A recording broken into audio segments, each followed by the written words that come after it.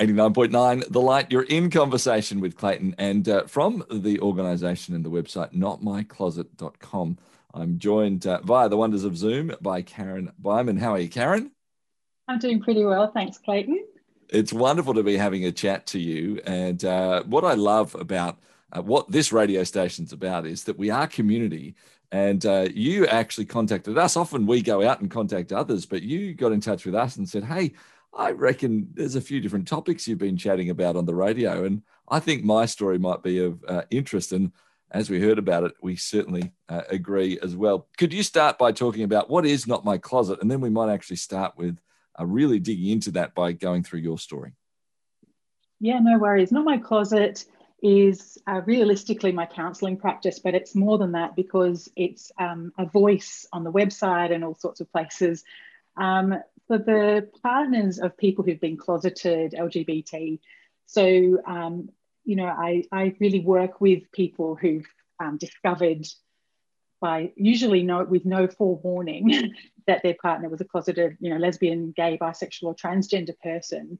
And many of them actually have a church background. And so I give voice to that and really offer support and counselling services for people who find themselves in that position. And also the children, the grown children who've had one parent come out and they're often sort of stuck in the middle, not quite sure how to make sense of any of this. So, yeah, the voice for all of that. Yeah. I would imagine that it seems to be a rather sort of niche area to do counselling, but it would be a very important area, I would imagine, for those who are going through that. Do people in that moment feel perhaps like there's not much support around? Is that fair to say? Absolutely, so much. My theory is that as there's become an increasing acceptance of the LGBT community, which is great, that's caused people to not really be sure how to handle the straight or cisgender partner and kind of go, how do we make sense of this? How do we, support them and the other? And so the straight partner, they're colloquially called straight spouses, but it's not really just that. But the partner of the LGBT person is often just left in the dark. They're left in a closet they didn't even know they were in. And, they feel very isolated, very alone and unsupported. That's a very, very common experience, unfortunately. Yeah. You did mention a little bit about church as well. And as we get into your story, does faith play a part in your life? Yes, definitely. I've grown up in the church. I'm not an active church member at the moment. That's a very long story. But it's, faith has been very much a part of my life. And we're talking Christian faith here. Christian faith, yes. Yeah. Let's talk a bit of your story, Karen. This, the reason you're a part of this, the reason you're counselling in this space and running this website and organisation does intersect with your story. Could you share with us what your story is? Yeah, sure, no problem. So I married someone and, back in the 80s this was, and there was a song on the radio at the time, you probably know it, it's called It's Got to Be Perfect. It was a bit of a jazzy sort of song and it was kind of like, our song, which is really funny in a sad sort of way when I look back on it, because it was far from perfect. But I married someone who, we'd been really good friends for 5 years. And, when you think you really, really know someone, and then to find out 24 years later, after 5 children, that the person that you married, you didn't know at all. And so I was really quite blindsided. So, I found out after 24 years that he was gay. There'd been a few little sort of indications, and it had certainly not been an easy marriage. But, that he was living with so much internalized shame and anguish. And I didn't know that. I didn't know what it was or what the cause of it was. So I was sort of left in a marriage that felt very much not perfect, and I didn't know why. And my faith and church sort of background there did play into that a little bit, because there's a sort of this idea that you're supposed to be, a submissive wife, sort of loyal and all those sorts of things. And, divorce wasn't on the agenda. It was like, you're in it for life. It's a lifelong vow. And I didn't really know how to talk about this. I didn't know how to get support or help, because I didn't even really know what the problem was. So when I really found out the actual truth after 24 years, it was really significantly disruptive to my life.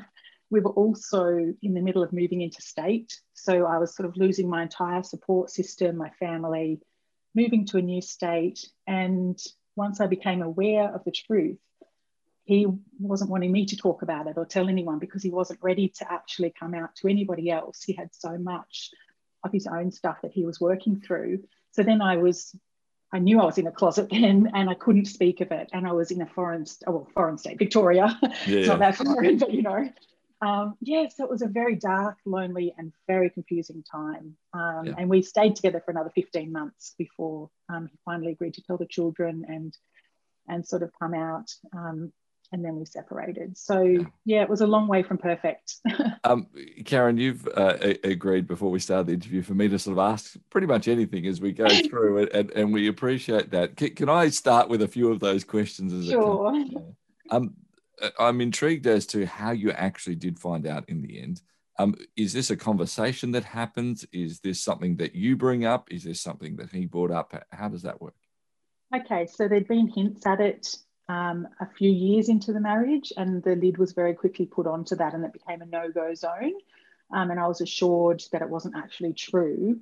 Then there'd been other things that had happened that had alerted me to there was something, and I had my suspicions, I suppose. And so I did ask a number of times, and I was every time told, no, it's not, no, I'm not gay, no. So there was a lot of that. And again, that's his story. And I know that he was carrying a lot of, anguish around all of that. And I actually have a lot of compassion for that. But in the end, it was an actual conversation, which I think took a lot of guts. And I think what happened is that, initially he thought the marriage would fix everything. Unfortunately, he forgot to let me know that was my job, was to fix the gay thing. I had no idea. But he really did think it would, What did fix the gay thing mean? What was, from his perspective, what was that actually meaning?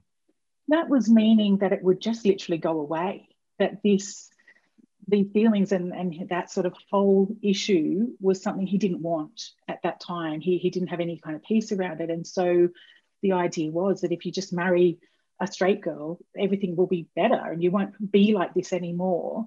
And obviously that wasn't the case. And I guess one of my biggest regrets is that, well, firstly, that I wasn't told before we married so that I could actually make an informed decision around this whole wedding thing. But then also that I wasn't told early on. And I think there was part of him that wanted to protect me from hurt. But unfortunately, the longer that lie goes on, the deeper the hurt and the more the pain. And so by the time I found out the truth, there was just so much of my life. It felt like it had been stolen from me. And I'd been living in this sort of like alternate reality that I had been so confusing. And I really suffered a lot of grief around that. But I do give him credit for having the guts to actually eventually speak up and actually have a person-to-person, face-to-face conversation, which was, not easy, for either of us. And it was, about 5 seconds before we were moving into state. And that was his trigger, actually, to be forthcoming. His therapist said that I had a right to know before moving, but it was a bit, the ball was, it was already in motion, the move, and so we went ahead with it. So you said you've got a number of children as well. Yes. That there was 15 months, you said, from when you realized and understood to when you actually told the kids, and before it was sort of more public beyond that. Can you take us through what that means to sit down and tell children, and even if they're grown up, this is something that I would imagine sort of tears at the understanding of who they thought their family was in one sense. Look, that was really hard. One of the hardest parts of this for me actually was those 15 months of not being able to be honest with my children. Lying or withholding the truth or whatever is so far from my value system that it was really tormenting to me.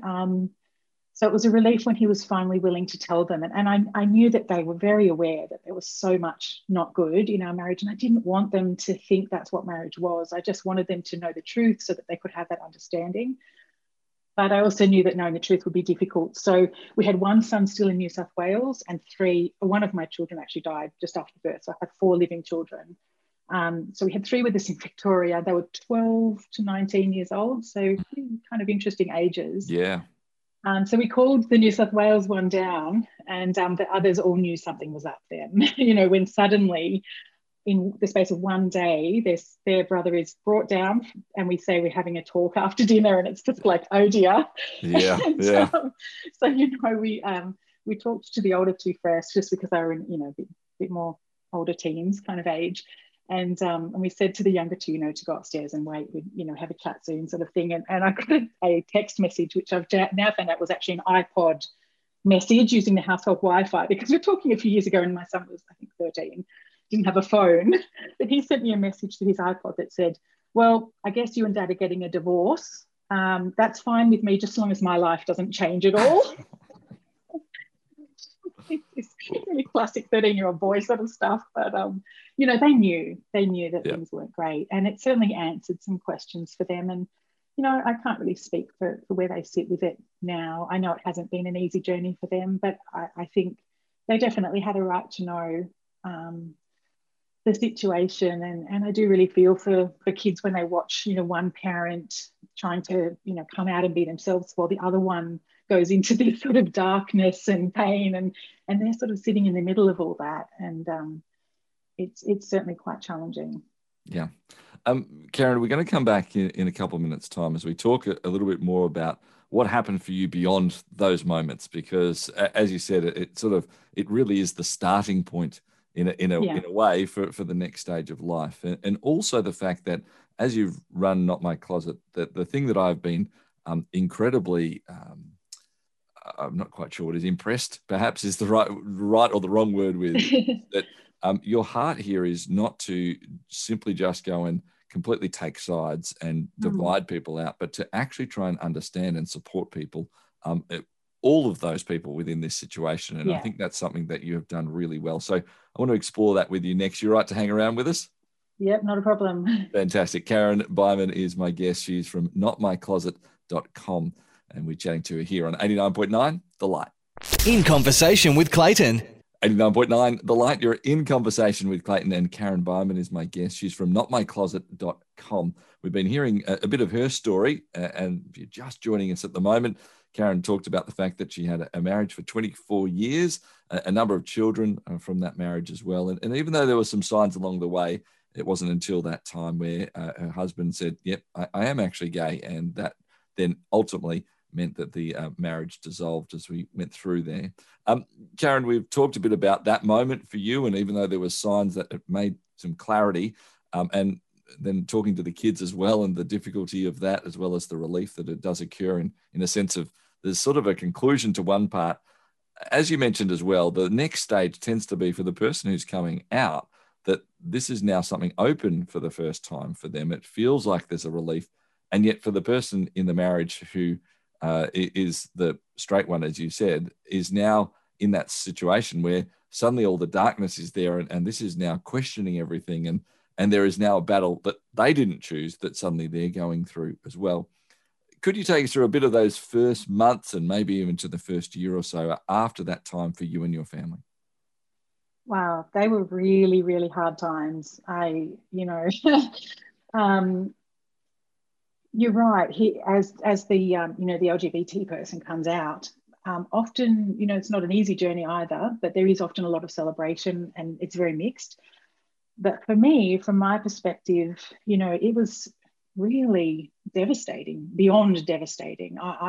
It just shattered my whole worldview, my ideas about marriage, my thoughts about the church, about all sorts of things. It was just so confusing. And at the same time, there was that initial 15 months when I was going through this without the children knowing what I was going through. That was really difficult because I felt really, it was incongruous. I'm a very honest person and, have a close relationship, and I was holding this secret. I really found that extremely challenging. Eventually, the first person I spoke the words to was my GP. And, I just burst into tears. And, that was a relief, I suppose. But realistically, it was really complicated by, I'm a fairly empathic person, well, probably very empathic, I think. And so I was aware that my husband was going through his own torment. And I was aware that my children initially didn't know, and then they did know and were confused. And in a way, I sort of lost myself. It's really easy to just sort of, you kind of hold this space for everybody else. And what would happen would be that if I would really go into the darkness, I suppose, and the anguish, and it was really difficult for me to connect to my anger. It was a uncomfortable sort of emotion for me, but the hurt was very, very much there. But as I would explore that, then my husband would could see the effect on him, and he would sort of become more anguished, and so then I'd sort of like pull it back, and it was just a really, really difficult sort of time. And it was actually in my own therapy where I was able to finally have a voice and really express that stuff that I had no other real safe space to go. I'd also found an online support group, which was great. A lot of venting and stuff like that happens there, but in my therapy, I was able to have a non-judgmental ear, and that sort of time that was carved out in the week, which was absolutely a lifeline. But it is a very, very confusing time trying to make sense of it all and find your way through this maze. There's sort of no roadmap. Yeah. How long ago was this, Karen, that this occurred, that moment? 2013. Yeah. Since then, and of the past few years, you've decided to start Not My Closet and deliberately create a support place for those who may find themselves in a similar situation to what you and your family found yourself in as well. And we mentioned earlier on, it's done with an incredible amount of care and love to all parties. But it is actually that support place for those who have found that their partner is coming out as LGBT. Take us through the decision to actually go effectively public with that in that regards, because I'm guessing, it means you end up doing things like this and telling your story again. And there's moments where you can't just, okay, I'm just moving on with life. It has to go back and delve through. Why the decision to do that? I guess the decision was based on the fact that there is just so much need, and it's so difficult to find professional support from someone who gets it. I heard a lot of horror stories, really, of people who went to therapy and were told, oh, you should just support your partner, and you should just accept this and this. And I'm shocked still that any therapist would say that. But I saw so much need. It became something. It felt like something that I couldn't not do. The passion is pretty strong for it, and I've always wanted to make a difference in the world. I suppose I didn't know what that would look like initially, and I had big dreams over the years of lots of different things, but this is the one that has just really resonated with me, and it's felt like it's become my life's work, and it helps me, in a way, it helps me create meaning out of the mess I found myself in as well, which is becomes a bit of a silver lining, I suppose. Yeah. What's been the I suppose the take up of this support, and we're certainly not asking you to share people's names, but any of the stories, I suppose, of the impact of the work that you're now doing? Yeah, well, look, obviously there's a confidentiality. I can't say anything specifically, but people do speak of the value in being able to talk to someone who understands, so that they're not just getting, professional therapeutic support, but they're getting it in a way that has lived experience behind it. Lived experience counselling is a thing, and it's not for the faint-hearted, because you've got to be able to manage all your own stuff and bracket that and do your own work, as well as providing this for them.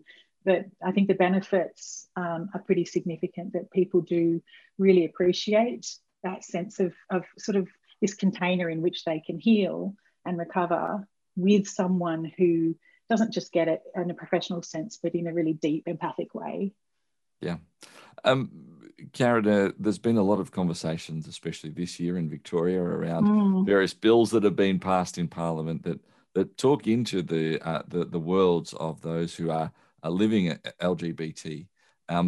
Your perspective on some of that from living in community, in family, with someone who is going through a situation of trying to understand. What's your reflection as you hear about these bills and the various conversations that are happening in the community now? Well, how many hours do we have? Look, I have a lot of my own thoughts. I guess I've seen the harm that's been done by people who've been given a message that they are not okay in who they are. And I've seen the impact that that has on them. I've sat with an old friend she's a lesbian woman who had a faith conversion experience, as in became a Christian, I suppose, for want of a better word, as a gay woman, and then felt that she couldn't reconcile those. So she kind of like gave it up and tried to do the straight thing. And, in the end, I remember saying to her, the people that I hang out with, they really accept people, whatever, who you are, sort of thing. And she said, but if they can't accept me being fully who I am, it doesn't feel like love. It still feels like I'm shamed because I can be gay, but I can't be gay fully. And so I guess I just see that these laws can be made and so on. And the idea is to protect and ensure the well-being of people. And I think, the Victorian law that got passed, there was some big concerns about it because it can come with jail time for someone who does conversion therapy. And the description of that, when I read it, sounds a little confusing, a little bit ambiguous perhaps. And so, I'm not going into the legalities of it. I don't know enough about it. But my main takeaway, I suppose, is that this stuff matters and there needs to be protection in place so that all people can live authentic lives and all people can feel that who they are is okay and that there's acceptance and that they can't be taken advantage of. And I think I'm actually doing a survey at the moment of people who've been affected by this experience and have got a faith or church background. And it's come through pretty clearly that many of their partners felt really affected by the teachings in, the church about, homosexuality as a sin, or, you can pray it away, those sorts of things. And what's happened is they've gone along with that and they've married this straight person often in good faith that will be okay. But the damage is so extensive.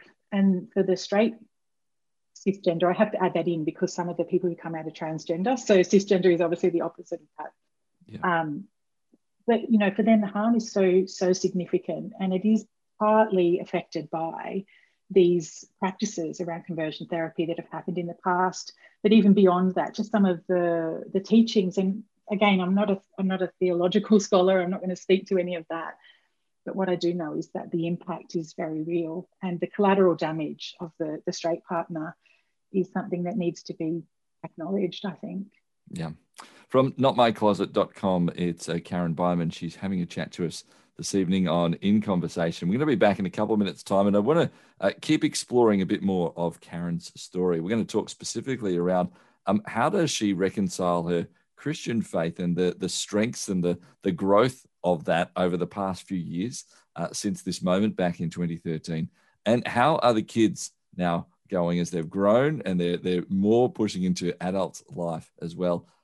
So many years on too. What's the impact there? We're going to hear more of her story on the way next on 89.9 The Light. In Conversation with Clayton. 89.9 The Light, you're in conversation with Clayton, and from the website notmycloset.com and that organisation, Karen Bieman is with us talking through her journey and now the organisation that she's running, helping those who have had a partner who has come out as LGBT, and then the impact that has on the person who is sort of, choosing still in the marriage, but obviously more often than not, a marriage will split after that incident and as well, and the impact that it's having on family life. Karen, you've talked about the fact that for you, you have a Christian faith. That is something that is important to you. Can you take us through what has happened to your faith understanding, to your faith life over the past 8 years since this occurred for you and your family? I think for me, one of the most significant things is that I've separated faith from church quite a lot. So I've seen the church as a sort of as a structure, and some of the teachings that have had impact on these marriages happening in the first place, and then people feeling like they can't leave the marriage because of teachings around divorce or whatever. And each church is different. There's lots of different things there, and I've sort of extracted out of that the core essence of faith and Jesus and so on, and what he stood for and stands for, and the values and principles of his teachings as compared to sort of the religious sort of side of things. I haven't really quite been able to reconcile how I feel, really, I think, about I guess, the institution of the church, so to speak, but the essence of faith and the source of strength and hope that can be there, and acceptance and love and forgiveness, those things ring true for me. And yeah, quite separate things. Yeah, it's often I might talk with people who talk about the religion or whatever else it might be of Christian faith and say, I know this seems strange, but it's actually a relationship. This is actually a relationship with Jesus. Is that something that has been close to you, that you feel like you have got a stronger relationship with Jesus during this time, or is that due to all of what has occurred that it's sort of a faith aspect rather than relationship as much? Yeah. Well, how honest should I be on? No, look, it's fine. My faith took a battering when my baby died, actually, back in 1995 on a Sunday morning while the church prayed, and he got airlifted 500 meters or less, and then died basically in a helicopter. That was a really big challenge for my faith. And we ended up living in a Christian community after that, which was called Cornerstone Community out in the New South Wales outback. And that was part of kind of like reconciling faith and kind of making sense of things. In the journey that was, it sort of took me out of the church in a way, because living in an intentional community where you sort of like, it's just daily life and it's really all of life.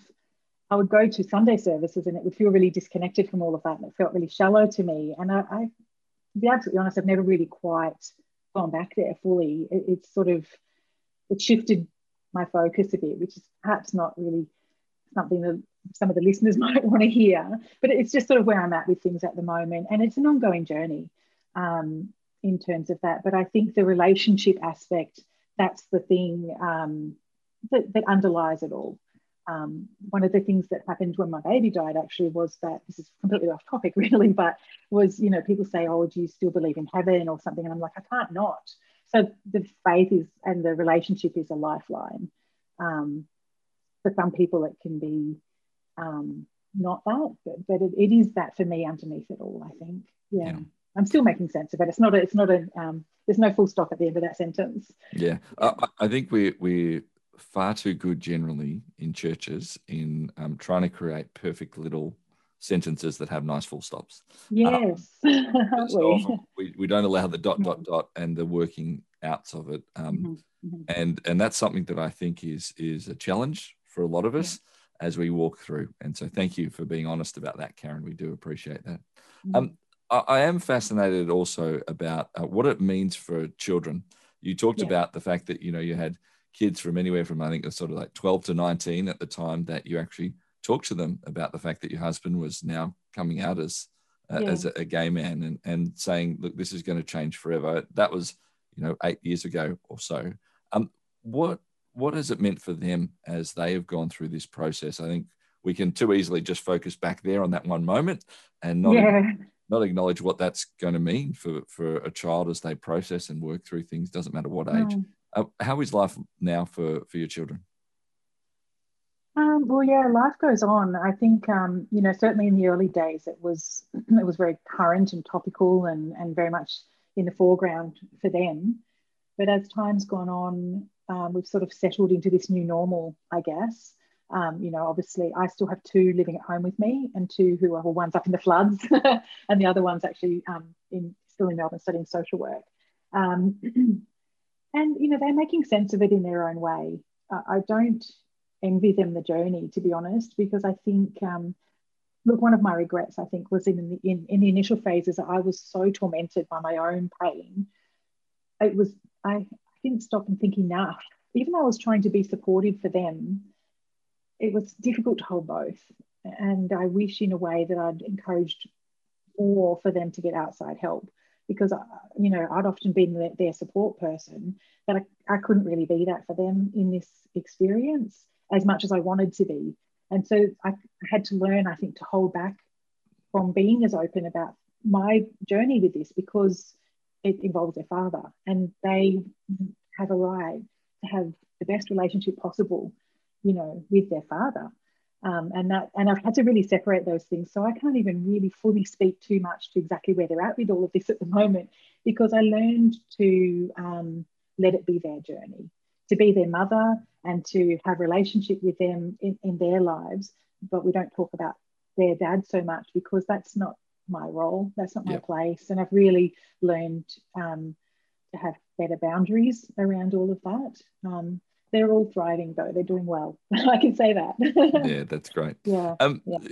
Karen, it's sort of like the absolute thing you're not supposed to do as an interviewer, but I'm going to do it for this interview, and that's throw it open really wide and not actually open a specific question.